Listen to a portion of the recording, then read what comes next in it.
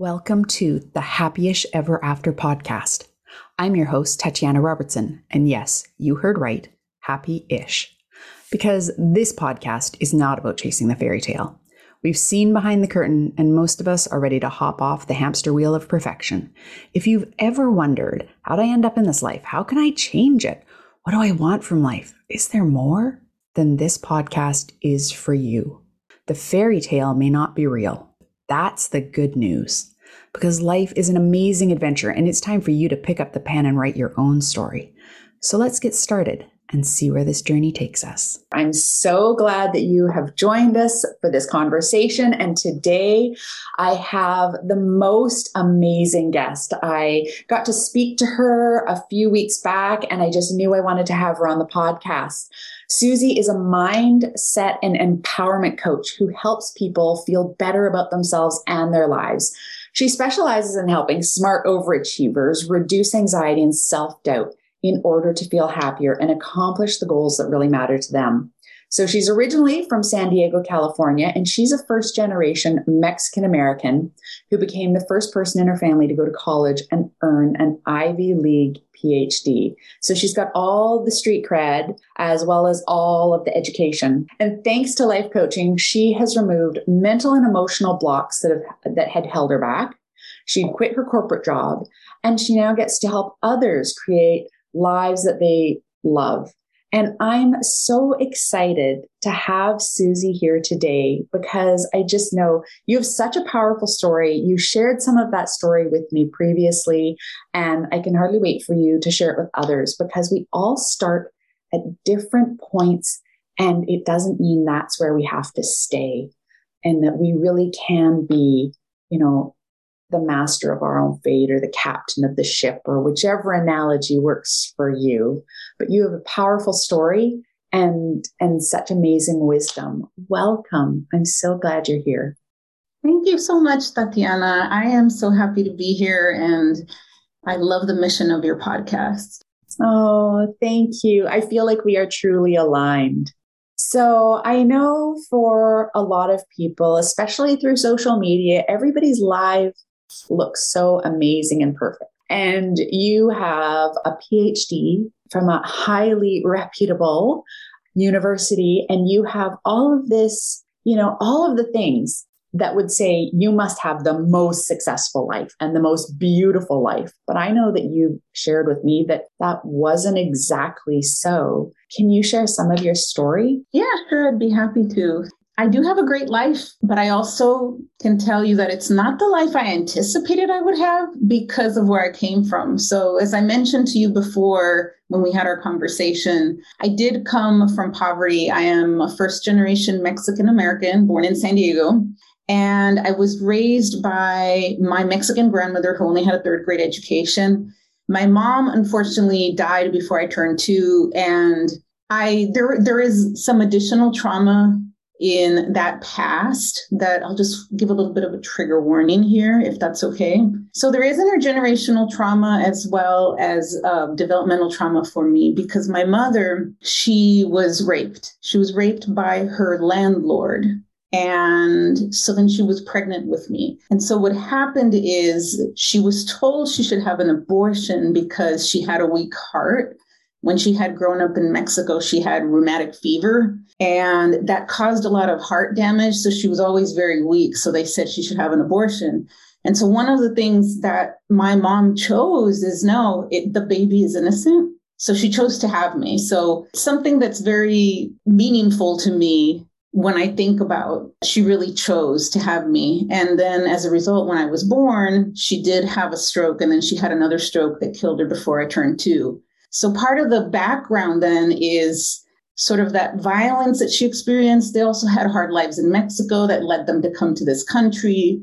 One of the things that I have come to understand more and more in the past years, I've come to understand my own trauma history is that in utero, when somebody has a lot of that kind of stress and she was ill, that it kind of creates nervous system issues for the infant, for the fetus. So I kind of was born already traumatized. Yeah. And then we had like other things that happened, just, being poor and things like that. And my grandmother was kind of she had her own trauma, so she was a little bit hard on us. For anybody who's Mexican or has heard of La Chancla, there's always the shoe.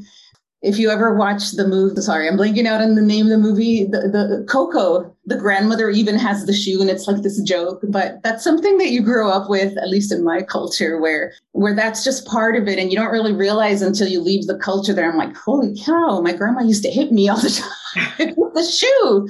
So yeah, so those are the things that I came from. And one of the things is that my saving grace was that I was really smart. And my older sister, she used to play school with me. So when I was 4 years old and I went to pre-K, I already knew how my alphabet, my colors, my numbers, and I could spell my name. And I think like she just really instilled this amazing desire to learn. And so that became my escape, that it was like, oh, I'm really smart and I can do stuff in school. So that's kind of what led me out of the barrio and out of that area into academia. Wow. And this is one of those things is we find our gift and we attach our worthiness and we can really excel in those areas of our gifts. And like you, mine was also academics, and particularly with math. And when I look back at some of my mentors through school, they were the math teachers who kept me going during really difficult times, because these people who weren't relatives, weren't friends, were the people who would encourage me, give me all of the support and care that I wish for in other places. And from your story, do you feel like that's what led you with the academics? Absolutely. I do think that when you're not getting at home that kind of encouragement and unconditional love, if you're lucky, you find it someplace else. And the beautiful thing about it is that I did. I found that I was good at school. I loved to learn.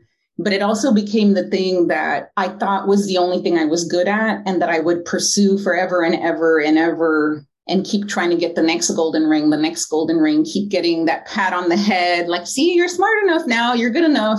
And so, of course, I went to an Ivy League and got a PhD and got a tenure track job because I thought that was the only thing that I could be good at. And that's what I was meant to be doing. So it was a blessing, but it also became a little bit of something that I had to do. It didn't feel like a choice. It felt like in order for me to survive, I need to do this thing. I need to be successful. I'm on my own and I have to do this. And this is the only thing I'm good at. Do you feel that sometimes when we do these things, and for other people, it might be athletics or music, but when we pursue it to the abandonment of all others, did you feel like it was about filling a hole of love and worthiness? Yeah, it definitely was. But I didn't realize it until I started running into issues. And then I started to have self-doubt. So I didn't have any questions about my self-worth as long as people outside were telling me I was great. So high school, I was great. College, I was great. And then I graduated from college and I got a job in a law firm as a law clerk. And that was the first sign of trouble. I was so anxious and stressed out, didn't know how I was supposed to do the things. And I was asking lots of questions and I was just like paralyzed, and I got fired. And that was my first experience of like, being smart is not enough to get you a decent job. Like, I think I just had this thought in my head, like, oh my God, I don't have street smarts. I don't have EQ. I just have IQ. There's something wrong with me. I need to find the thing that's going to make me feel whole again. And so then what happened was then I was like, well, what's the only thing I was good at was school. And then I was like, oh, I can be a college professor. So that's when I pursued that. You know, I applied, I got all these scholarships, I got in, and then I showed up, and I definitely felt like I wasn't sure I belonged because all these other people just had a lot more knowledge. They had more money. They just felt comfortable in their skin. And I just felt like I totally didn't belong. I'm the girl that in one of the classes that was very challenging it was very like high theory because I went to Brown for a PhD in English, and there was a lot of Foucault and all sorts of different kinds of theoretical approaches that I wasn't familiar with. I was literally in tears in a class trying to explain myself because I was so frustrated. And people were just staring at me like, what is her problem? And I had people afterwards say, okay, you shouldn't cry because they're going to look at you as weak. And I'm like, I'm not upset. I'm just angry that I can't explain myself. So I really struggled initially, but over time, I just believed that it's like, I have to be able to do this. So I did. And that's kind of where it went. And that takes a lot of courage and fortitude. And you just keep pushing because that's where you think it has to go. That's where the fulfillment is. That's what I believed was the only thing I could do to save myself.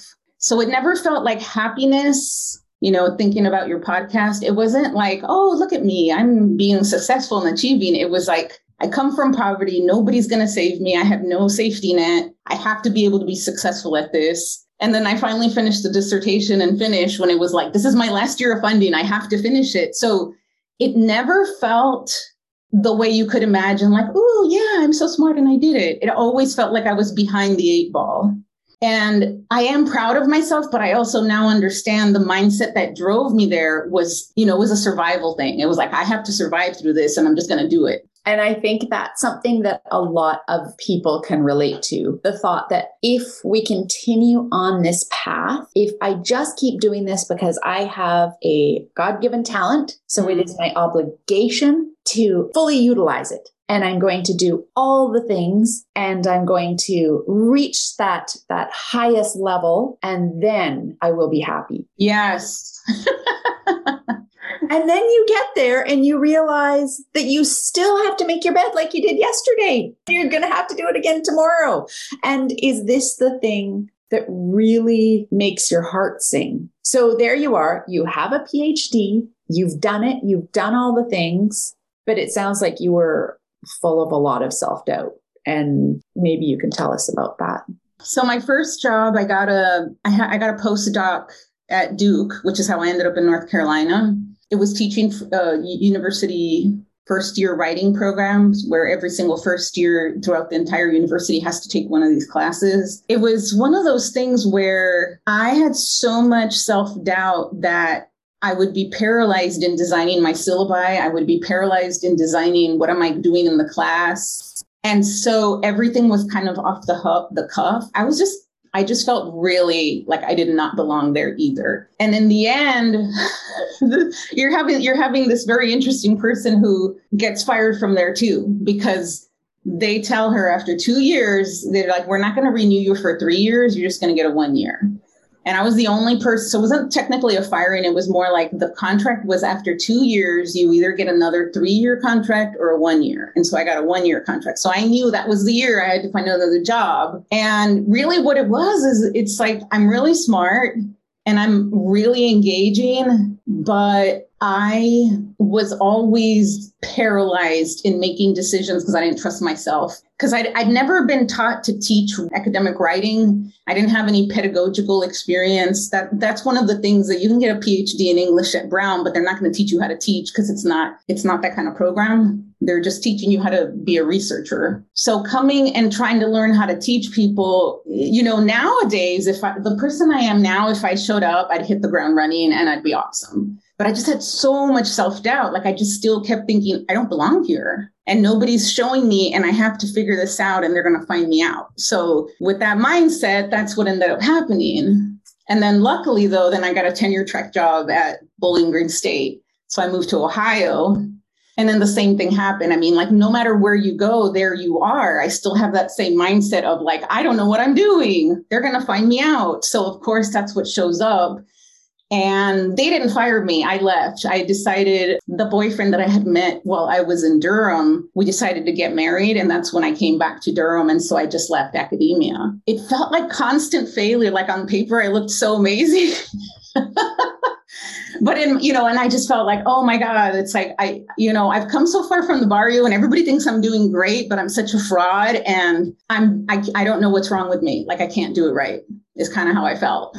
What you said, though, wherever I go, there I am, because that's it. And now when you look back, like you just said, if I went there now, I'd hit the ground running because the thing that was there was that self-doubt, that feeling of, I don't know how to do this. Somebody else could do this better. And there's always someone that can do something better than us. But what we're able to do can be good enough as well. So tell us about, because obviously there were some pretty monumental changes. And I am a huge proponent of education, post-secondary education, reading, educating yourself. But there's certain things that fit better with that. So you have the PhD, you have all the technical academic, but that wasn't what got you here today. That was a part of your journey. So what was the shift that happened inside that broke that cycle for you?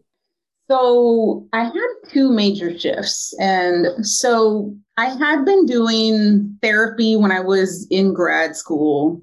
I even did EMDR before I even knew I had trauma. It would have been nice if my therapist had said, "Oh, I think you have trauma." And that's why we're doing EMDR. I just kind of did it without really knowing. And then they prescribed Zoloft to me because they said, "Oh, you just have a dysthymia, which is this low grade depression." I'm like, okay, sounds good. And that helped a bit, but it didn't really ever make me feel happy. I was just always anxious and insecure, showing up anxious and doing the job and hoping that I wouldn't get found out for most of my life.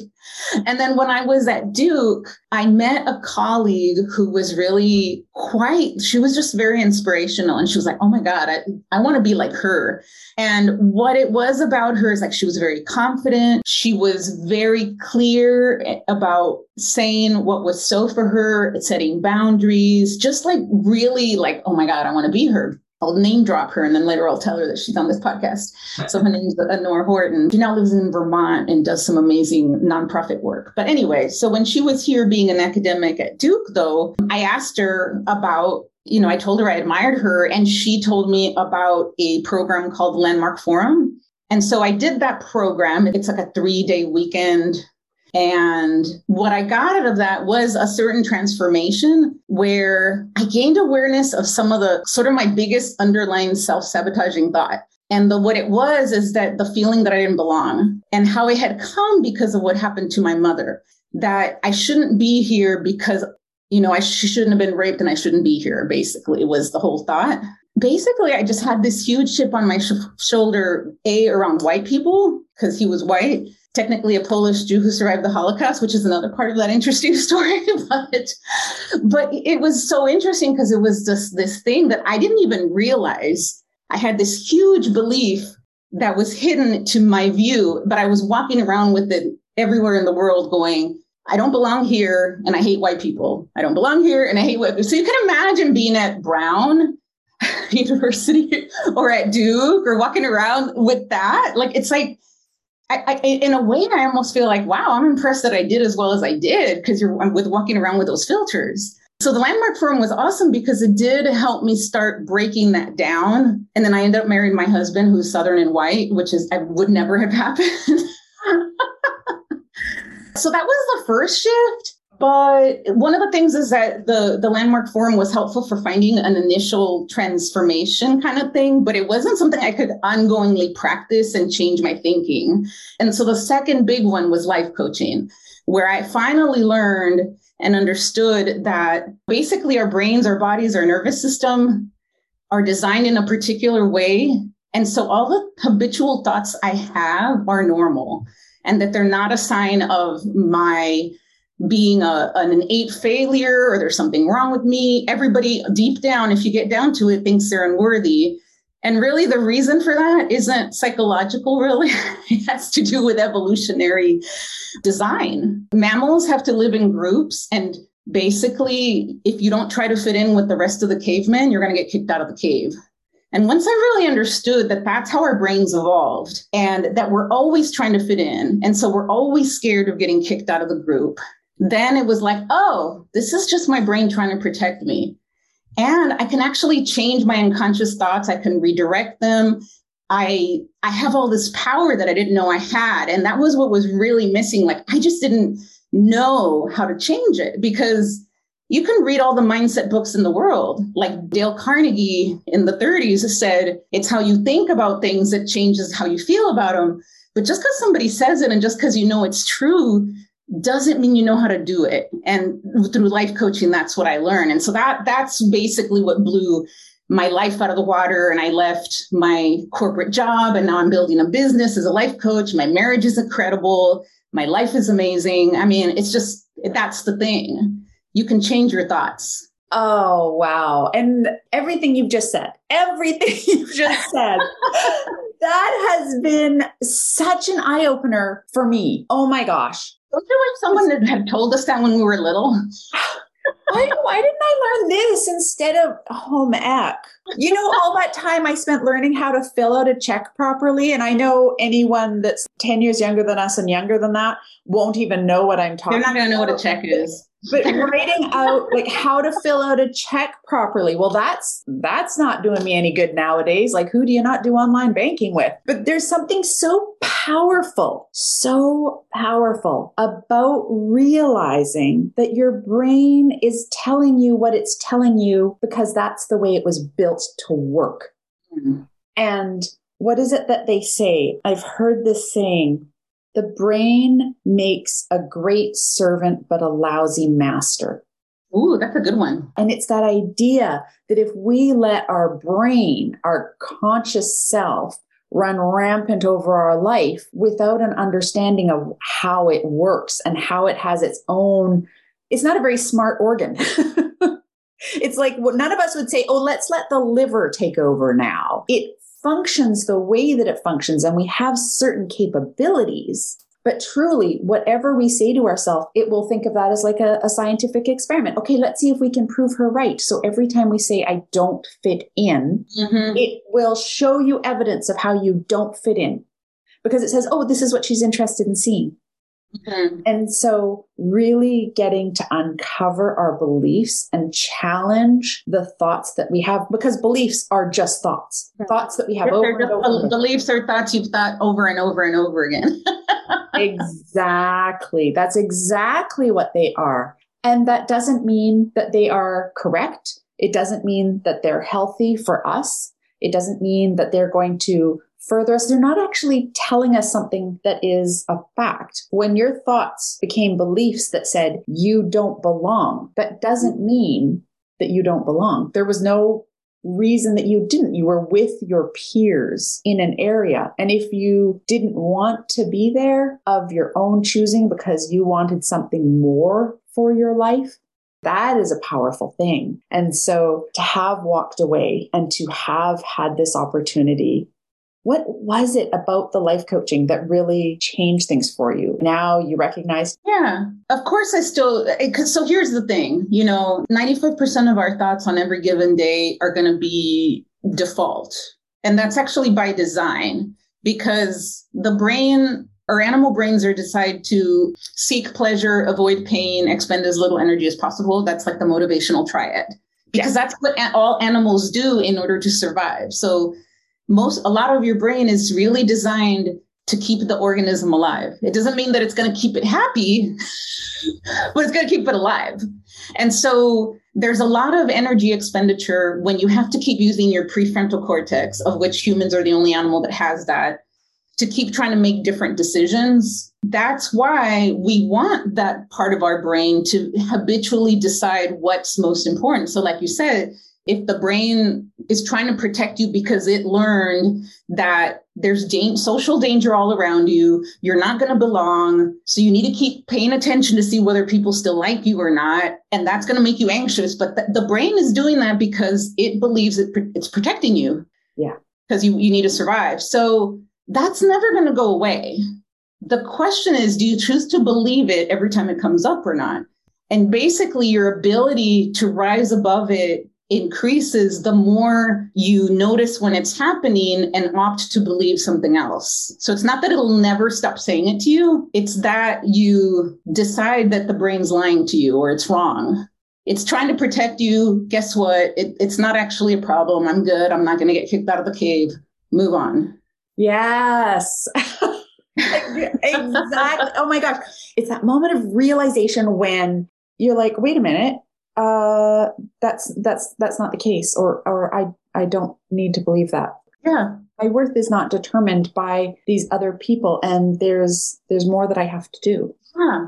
And the thing is, you can interrupt that at any point, and you get better at interrupting it faster and faster the more you do. But it's always great when you catch it and then cheer yourself on for catching it. So for example, I could be, I'm doing more social media, and say I make a post and I get 0 likes. And I think, oh my God, I'm not good enough. And I worked so hard on that post. Now, nobody liked it. Maybe I should question my whole existence and whether I could really ever be successful as a coach. And I could go through that for 10 minutes or 10 hours or 10 days. But the minute I notice that that's what I'm doing, and then I go, oh my God, I'm thinking I don't belong. That's all that is. I go, yay, me. I noticed it. Oh, I'm just thinking I don't belong, but it's not, I'm not getting kicked out of the cave. It's just a social media post. It's probably the algorithm. Move on. That's one of the things that I think is super important, is that the brain's going to do what the brain does. And any moment you catch it, it's a victory, and you cheer yourself on, because that's how you train your brain to look for it.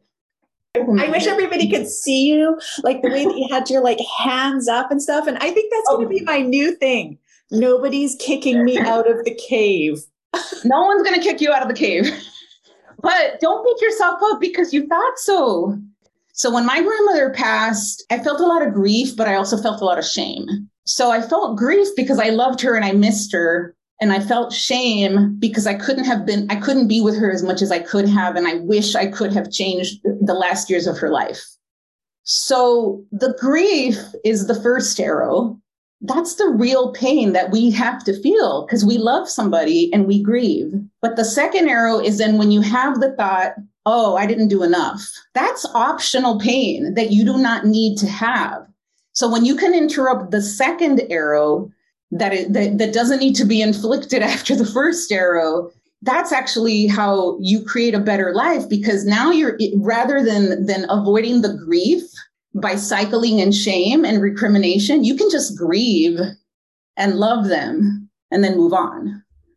I love the analogy from the teaching of Buddha and the 2 arrows. And that first arrow, this is why it's happy-ish ever after, because we can't stay permanently happy. And if we try to shut out pain and sorrow or anger or any of the feelings are feelings, and some are not good and some are not bad. They just have different impacts on us. But if we try to shut down one because we say it's bad, then we end up closing them all. So we have to expect that first arrow is all the things that we can't control. Mm-hmm. Everything that happens in our day-to-day life, the loss of a loved one, the loss of a job, an accident, an illness. Those are things that, they happen and we can't. But the second arrow is all within our control. And that's the pain that we cause to ourselves in response to the first arrow. Yeah. That has been a powerful learning for me. And I think it's one of those things that I keep having to remind myself of. But just becoming aware of that is such a mind shifter, just recognizing, am I perpetuating and hanging on to that first arrow? Am I the one who's now taken the arrow out of my body and now I'm stabbing myself with it over and over again? How is that making things better? What's funny is that here's the thing that I've been uncovering for myself, because like you said, it's an ongoing journey. We have human experiences. Circumstances are never going to be perfect for us to feel great all the time. And that's why we feel fear and sadness and disgust and anger. When we were talking before a couple of weeks ago, I talked about how the 6 basic emotions are joy, sadness, fear, anger, disgust, and surprise. And, 5 of those are in the movie Inside Out by Pixar. They didn't put surprise in there. But if you look, joy is the only one that's remotely good. And because the others are super important for survival of the species, you need all those other ones. And they're just kind of hardwired in us. So anytime something happens that isn't what you hoped would happen, and, most of the time it's like our circumstances, we don't have control over them. I'm going to give you an example. Today, I was sitting doing some work and I had to go to a meeting, and my 2 boy cats were chasing each other. and they knocked over a lamp and they knocked over a plant and they knocked over a Kleenex box and there was like dirt everywhere. And I was so mad. And initially then I got mad at myself for being mad. And I'm like, wait, why am I being mad? I'm mad. This is annoying. And so, so I drove them away and I cleaned up and I was mad and I let myself be mad. And now I'm like, okay. I think we could have an entire podcast on the shame that we put on ourselves for feeling our feelings that are totally natural. Yes. Yeah. Right. You're here for that one. I'm in for that one for sure. I wanted to ask you, because I want to share something else with your audience, if you think it'll work, because I wanted to share this diagram that I learned from my mentor in school. And what I can do is I can give you a drawing of it and you can just put it at the bottom of the podcast if that works for you. But I was going to show it to you on the whiteboard. Okay. Yeah, because I think this was kind of the mind-blowing thing that I learned. So what I'm going to describe it for the audience as I do it.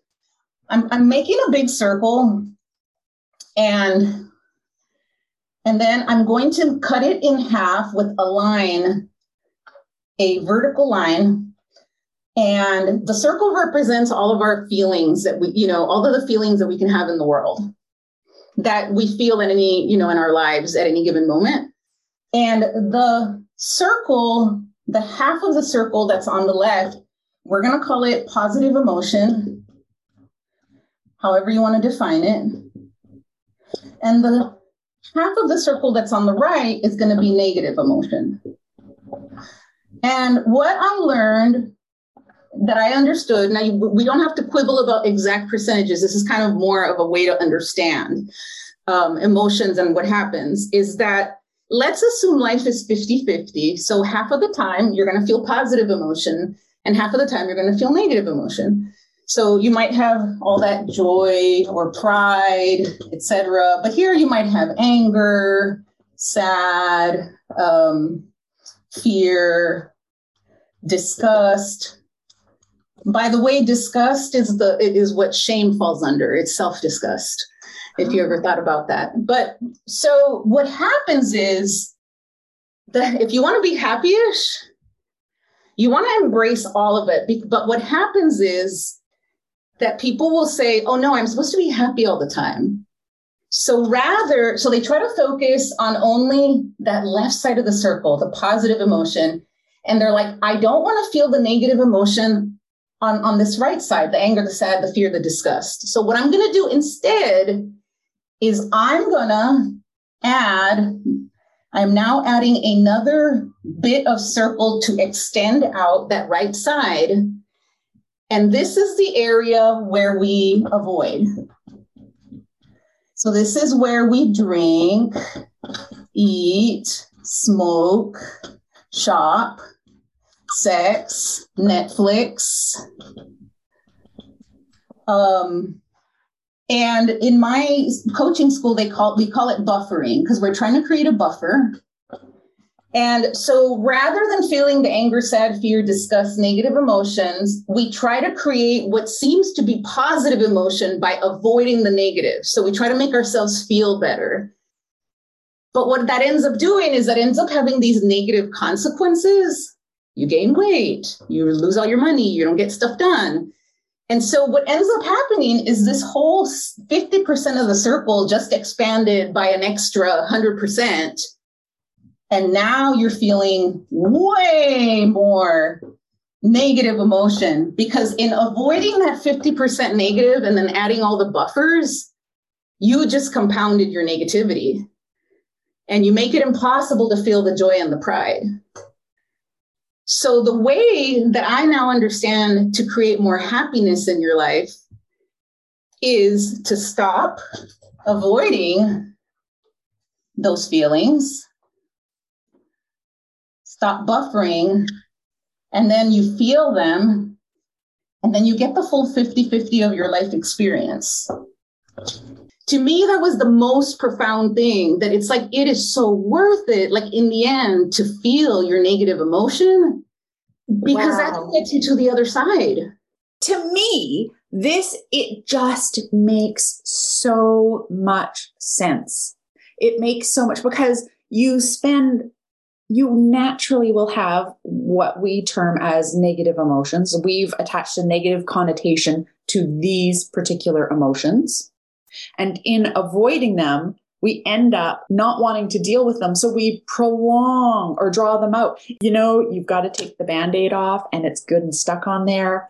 And you can take it off slowly ripping each hair out as you're taking the Band-Aid off, or you can just go and let it be and let it continue on its healing way. You're just drawing out those feelings and burying them somewhere. That means that they aren't fully expressed. And when you can't, then you spend so much time controlling. Like, I think we have a finite amount of energy. And if we're using our internal energy to suppress and defer and avoid, then what we aren't spending our energy on is exploring and investigating and experiencing. Does that make sense? Absolutely. I agree 100%, because what happens is we're trying to control that right side of the circle, trying to control not feeling those things. And that takes a lot of energy, because it just sits trapped in your body. And there's, trauma studies and studies on the polyvagal theory and in somatic experiencing, like working with the nervous system needs literally to have, not only should you do it to be happier, but it's what we're supposed to do. We're supposed to feel the energy and get it out of us, and then you move on. But thanks to our prefrontal cortex, I don't know if it's the prefrontal, but I will say that because we've been socialized into thinking you have to be happy all the time, you shouldn't be feeling that stuff. If you're feeling those things, those negative emotions, you're weak. Part of it is, patriarchal and capitalist culture, I guess. That it absolutely is, because if you feel anger, sad, fear, or disgust, you're not a good producer. Yes. Or we're being sold something. If you feel angry right now, here's some calming tea and some bubble baths. If you're feeling sad right now, here's a pick-me-up and here's some exercise equipment. Yes. If you're feeling fear, here's how you can lean in and try and invest in. Yes. Absolutely. That whole other side, the reason we go off and buffer with other things to feel better so we don't feel anger, sad, fear, disgust, is because we've been socialized to say, hey, those feelings are bad. You should only feel joy and happiness. So let me sell you something to make you feel better. But it's not really truly joy. It's more desire, like short-term desire that is fulfilled, but then you feel empty after. And then that's why you have to keep doing it. How would you describe real joy or pride? What does that look or feel like compared to the sort of joy that we're being sold? Well, I love that question. For me, I feel true joy when I feel gratitude and when I feel proud. Part of the mindset is the more I practice looking at wins, for example, because my brain wants to always tell me that I suck. But you don't at all. Yeah, we don't. As human beings, we're all amazing and awesome. And we also have anger, sadness, fear, disgust, shame, a sense of unworthiness. But that doesn't mean we suck. That just means we've been programmed evolutionarily to survive. But what we do is, in order to create true joy, it comes from giving yourself the reassurance and the self-love. I'm not a very woo, inner child kind of person, but I will say that there's something to this idea that that true joy and true pride come when you start talking to yourself the way you wish your parents had talked to you, the way you want your kids to be talked to. When you actually tell yourself, oh, of course you're mad that those cats knocked over that stuff. It's okay. Okay, you feel better now? All right, let's go clean it up. When you talk to yourself that way, and then when you set a goal and you're willing to fail and you talk to yourself, well, that didn't work out and that's okay. And it doesn't mean you're a failure. It means you're learning. What can we learn from it? Let's try again. Those are the things that create the joy and the pride and the happiness and the positive feelings. Are you talking to yourself the way you wished your parents had talked to you? I love that. And I believe that different people have different ways of talking about, whether it's inner child or yin and yang. Some people are very practical and these are the roots of how our brain works, and other people will come from it from a more maybe metaphysical. And there's also the psychological side, like people who, in psychology, they're going to talk about it, those disassociated parts of yourself that you think are weak that you don't want to deal with. I actually like calling it baby Susie. Oh, for me, it's baby Susie. So I have a little bit of that, even though I know there's not technically a baby in me, but there is definitely a part of me that feels scared, and I'm the adult that can take care of her now. And I think that's beautiful. It's whatever works for you, whatever resonates with you and how you take information. It's the same as being like a visual learner or auditory or kinesthetic. It's called. It's what works for you and how you do. And when I get the nasty voice, in my head, then I'll be like, okay, well, you can just shut up now, Rebecca. She has a different name and she's kind of nasty. I love that you share the name. And she can just stop it now. Because I don't need that. And there's nothing productive about it. But that's taken a lot of I've spent years in therapy. I don't think I'll ever be a finished product. I found everything that you have just shared now just so powerful. I hope others hear this.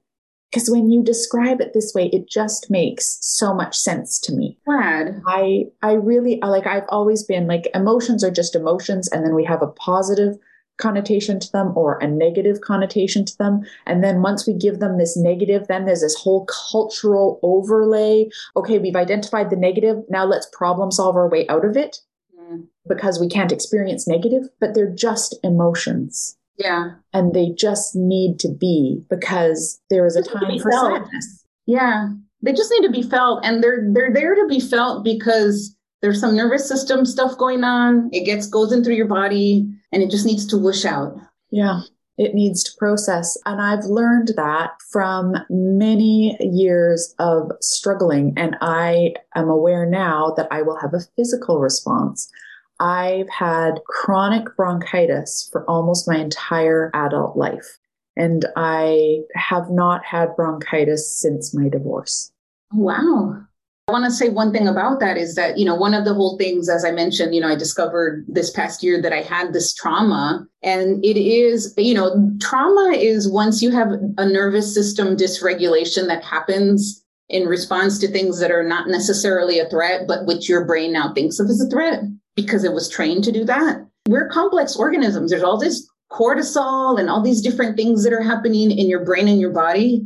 And when you try to hide all that, when you try to hide all that negative emotion and you don't try to experience it, it has a physical cost. So, so for example, there's been correlations between, sexual assault and certain kinds of disorders and, like Hashimoto's and things like that. Like literally your body is turning on you because you have all these really unresolved things that are still trapped in your body. And I'm happy to send resources like links that people could go look to, and you can just add it at the bottom of the podcast. Because I've been learning more about that because I was somebody who was not in my body at all for most of my life, and learning how to feel that it takes practice, but it's totally doable. And it's a wonderful journey to healing yourself physically, but also just emotionally. And it makes such an impact, not just on yourself, but all the people around you, when you can feel that you're not suppressing yourself, but you can just honor who you are.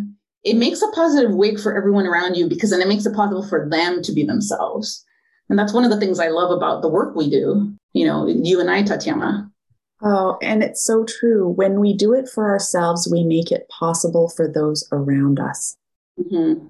It's a gift to do your own work, is a gift to those around you. It's a gift to your family. It's a gift to your loved ones. It's a gift to your friends. It opens opportunities for them to be their true, authentic self, to be able to go on their own journey of self-actualization. It's the way we stop intergenerational trauma. It is. It really is. For those of the listeners who may have experienced some kind of trauma, you have the power to stop it in you now and not let it keep going to the people around you. Yeah. I have so appreciated having you on the podcast today. So many words of wisdom, tools that you have shared. I'm going to add some of the links to resources in the show notes. And I'm so glad that you could join me today. Thank you, Susie. Thank you, Tatiana. And thank you to anyone listening. I hope this served. Here are a few takeaways from today's discussion. Where you start does not determine where you end up. Everyone has special gifts, but your gifts do not define you. You are worthy in addition to having gifts, not because of them. The need to fit in and belong is hardwired into our brain because our brain's job is to protect us, not to make us happy. And the brain will do what the brain will do, but you have the power to redirect your thoughts. You can see what is happening and opt to believe something else. Things happen in life, and when we are hurt by something, that's like an arrow hitting us, and we can't avoid the arrows of life. But the story we create around the arrow becomes a second arrow, and that is suffering that is not necessary. And finally, we cause ourselves a great deal of suffering by trying to avoid negative feelings. We do this by buffering with shopping, Netflix, alcohol, food, and other forms of distraction. These buffering tools usually have negative consequences, which result in more suffering. It's better to learn to feel your feelings. And I just want to say, if you enjoyed this podcast, it would mean so much if you forwarded it to 3 friends. Just click the 3 dots and then click share. You can copy the link and send it via text or however it is that you like to share your podcasts. If you post on your stories and you tag me, I'll make a point of resharing it on my stories. Now, in the show notes, you will find a short video with a graphic to explain positive and negative emotions and buffering. There is also a link to Susie's free video course, Stop Overwhelm, as well as resources related to somatic experiencing and nervous system regulation. Thank you so much for joining us today. I look forward to hearing back from you. And please reach out with any ideas for guests or topics that you would like to hear on Happy-ish Ever After.